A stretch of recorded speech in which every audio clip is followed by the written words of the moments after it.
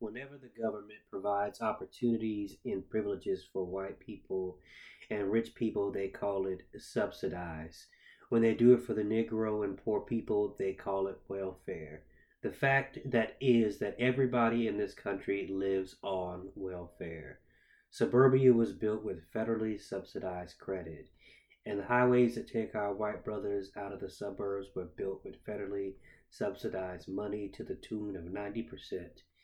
Everybody is on welfare in this country. The problem is that we all too often have socialism for the rich and rugged free enterprise capitalism for the poor. That's the problem. That was a quote from the late Dr. Martin Luther King Jr. Welcome to the Darrell McClain Show. I am Darrell McClain. We live in a world today where there are several 100 million people starving to death. They're starving to death right now. All over this country today, there is a certain demoralization. And the demoralization is that some people believe that what goes on in the White House and what goes on in the Congress reflects the will of the American people.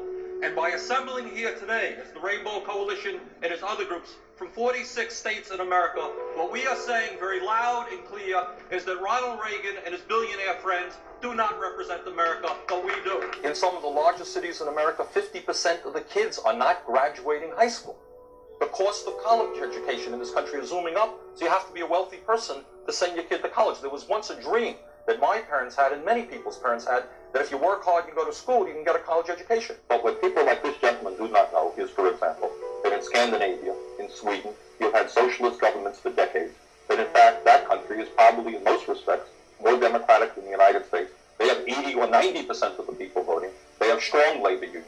They have a more open media. They have a healthcare system guaranteeing healthcare to all of the people. Not to say that that's utopia. But at a time when the wealthiest people of this country have seen a tremendous increase in their income, while at the same time the standard of living of working people and poor people has declined, I will be damned if I will vote for a proposal which will stick it to the middle class and the working people. And Mr. Speaker, I've got a problem. I've got a problem with a president and a Congress which allows 5 million children to go hungry, 2 million people to sleep out on the streets, cities to become breeding grounds for drugs and violence. And they say, we're getting tough on crime. If you want to get tough on crime, let's deal with the causes of crime.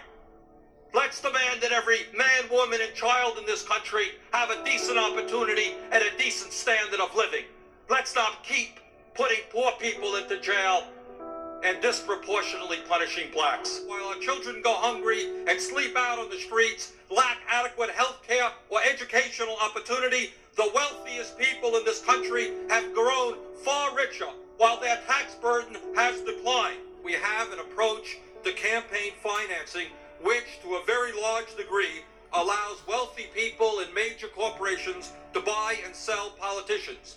The rich get richer, the poor get poorer, and ordinary Americans are shut out of the political system. The United States today is one of 2 nations in the industrialized world that does not have a national health care system. That has to do with campaign finance reform.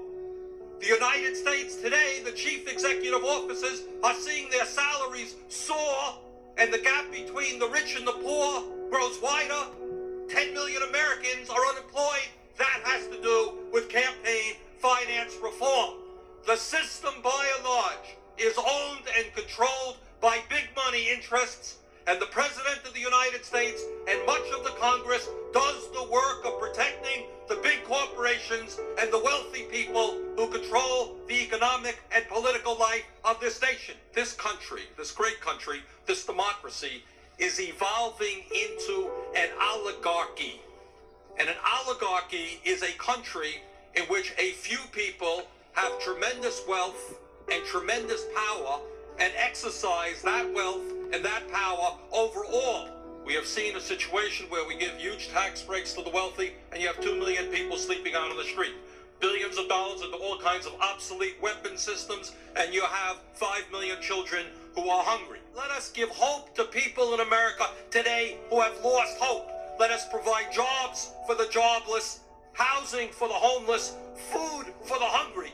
Workers in the United States today are working longer hours, significantly longer hours, taking less vacation time than they used to take. And is there any wonder why so many millions of Americans feel stressed out? They need to work longer hours, they need to work overtime in order to compensate for the real decline in their wages. Let's talk about welfare for the rich and the powerful. Now, we start off from a proposition that the wealthiest 1% of the population in this country owns more wealth than the bottom 90%. When we talk about the growth of the economy, what we should ask ourselves is who is gaining that income.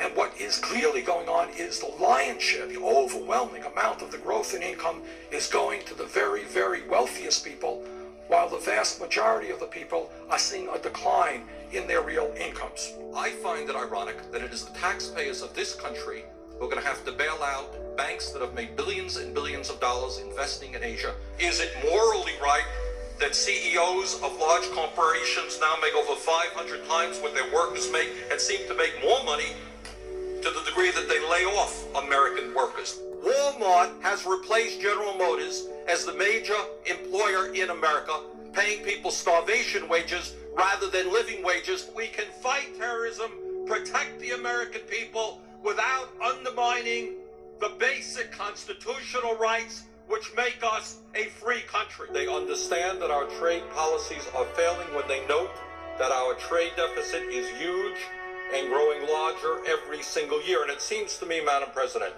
that before we go forward again in pursuit of a failing trade agenda, we might want to sit back, take a moratorium, understand why our trade policies are failing, and then put together trade agreements that work for the working people and the middle class of this country rather than just the CEOs of large multinational corporations. The wealthiest 1/10 of 1%, 1/10 of 1%, 300,000 men, women, and children now earn more income than do the bottom 150 million Americans. No matter how many children live in poverty, no matter how high the unemployment numbers are, they want more and more and more.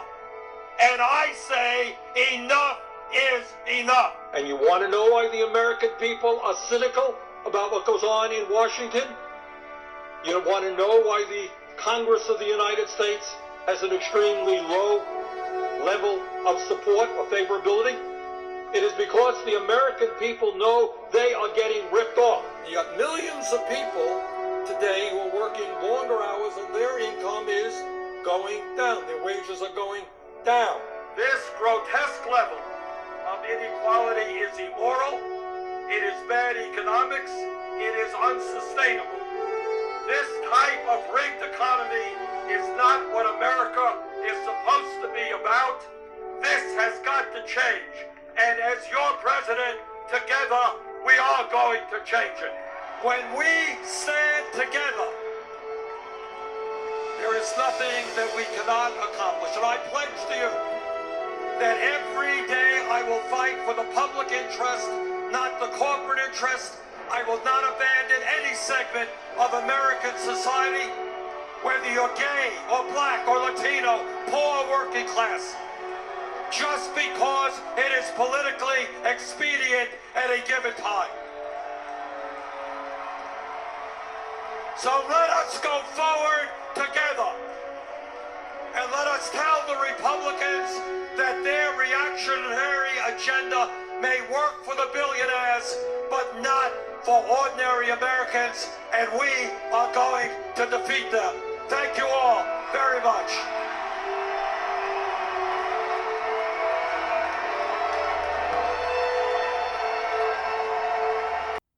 Sunday's edition of Profiles in Courage, we will be talking about the Vermont Senator Bernard Sanders. Bernie Sanders, of course, is an American politician who is the senator from the state of Vermont and a U.S. representative for the large congressional district. He served as the senator from 1991 to 2007. Bernard Sanders is the longest serving independent in U.S. congressional history, though, of course, he caucuses with the Democratic Party for most of his congressional career. Senator Sanders actually also was the co-founder of the Congressional Progressive Caucus, which was established in 1991 by 6 members of the United States House of Representatives. Ron Dumas, Lane Evans, Thomas Andrews, Peter DeFranzino, Maxine Waters, and then Bernard Sanders. Bernie Sanders is known for his opposition to income inequality, neoliberalism.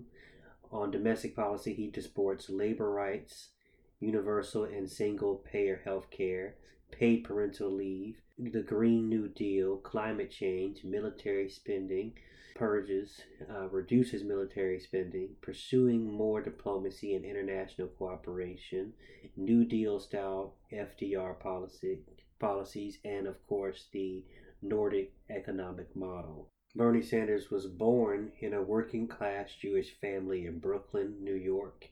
He attended Brooklyn College and graduated from the University of Chicago in 1964. While a student, he was known as a very active protester for the Congress of Racial Equality, as well as for the Student of Nonviolent Coordinating Committee during the Civil Rights Movement. As an independent, when he landed in Vermont, he was elected to mayor in Burlington in 1981 and re-elected 3 times. He won election to the U.S. House of Representatives in 1990, representing Vermont's at-large congressional district. Now, Bernie Sanders actually became interested in politics early in 1940 when many of his relatives were murdered in the Holocaust. Sanders became interested because he says a guy named Adolf Hitler won an election in 1932. He won an election by more than 50 million and 50 million people died in the election because of World War II, including 6 million Jews. So what I learned as a little kid is that politics is very important. The Almanac of American Politics calls Bernie Sanders a practical and successful legislator. Throughout his career, he has focused on the shrinking American middle class and the growing income and wealth gaps in the United States of America.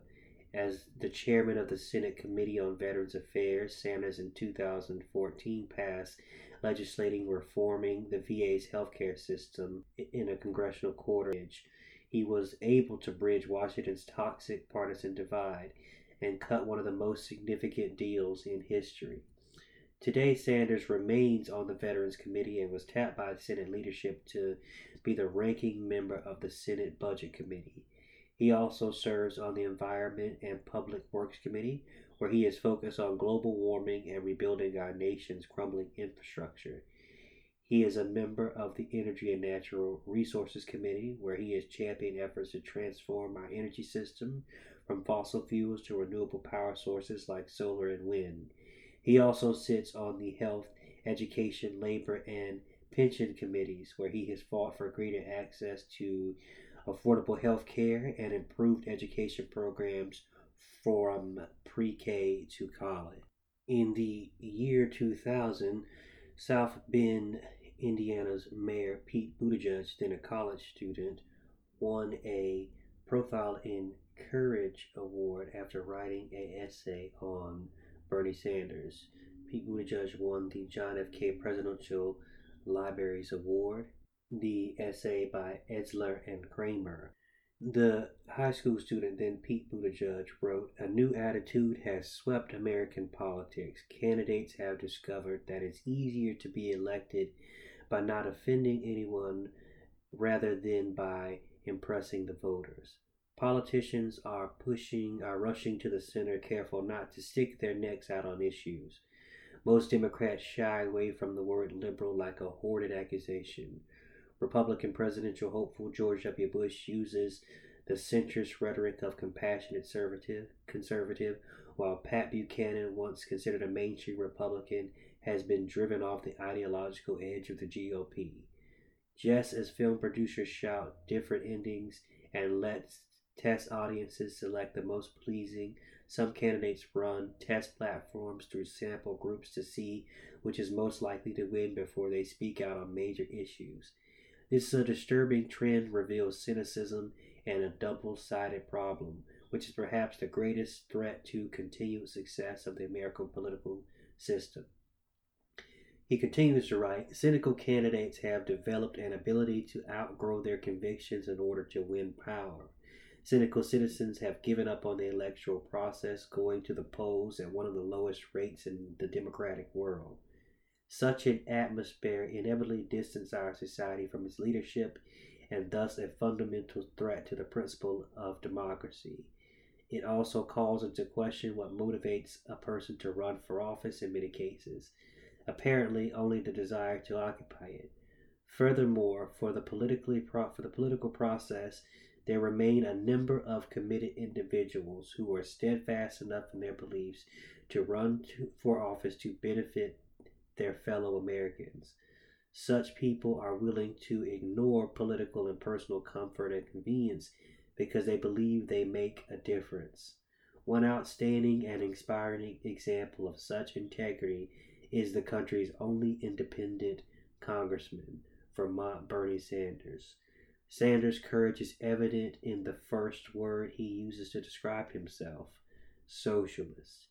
In a country where communism is still the dirtiest of ideological dirty words, in a climate where even liberalism is considered radical, and socialism is immediately, perhaps willfully confused with communism, as politicians dare to call himself a socialist. He does, indeed. He is someone who has looked into his own soul and expressed an ideology, the endorsement of which in today's political atmosphere is analogous to self-inflicted gunshot wound. Even though he has lived through a time which an admitted socialist could not act in a film, let alone hold a congressional seat, Sanders is not afraid to be candid about his political persuasion.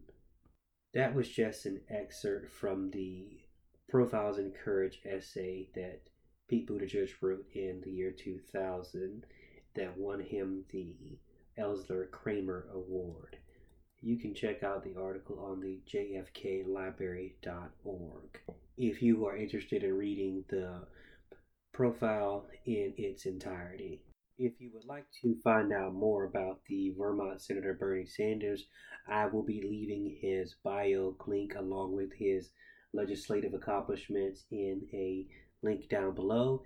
I will also leave the essay written by Indiana's Mayor Pete Buttigieg. On a content note, I want to try to pick someone that I do somewhat a profile on every Sunday to provide a more calmer and balanced tone, to be very different from the rushed news platform that you get during the week when everything just seems to be rushing.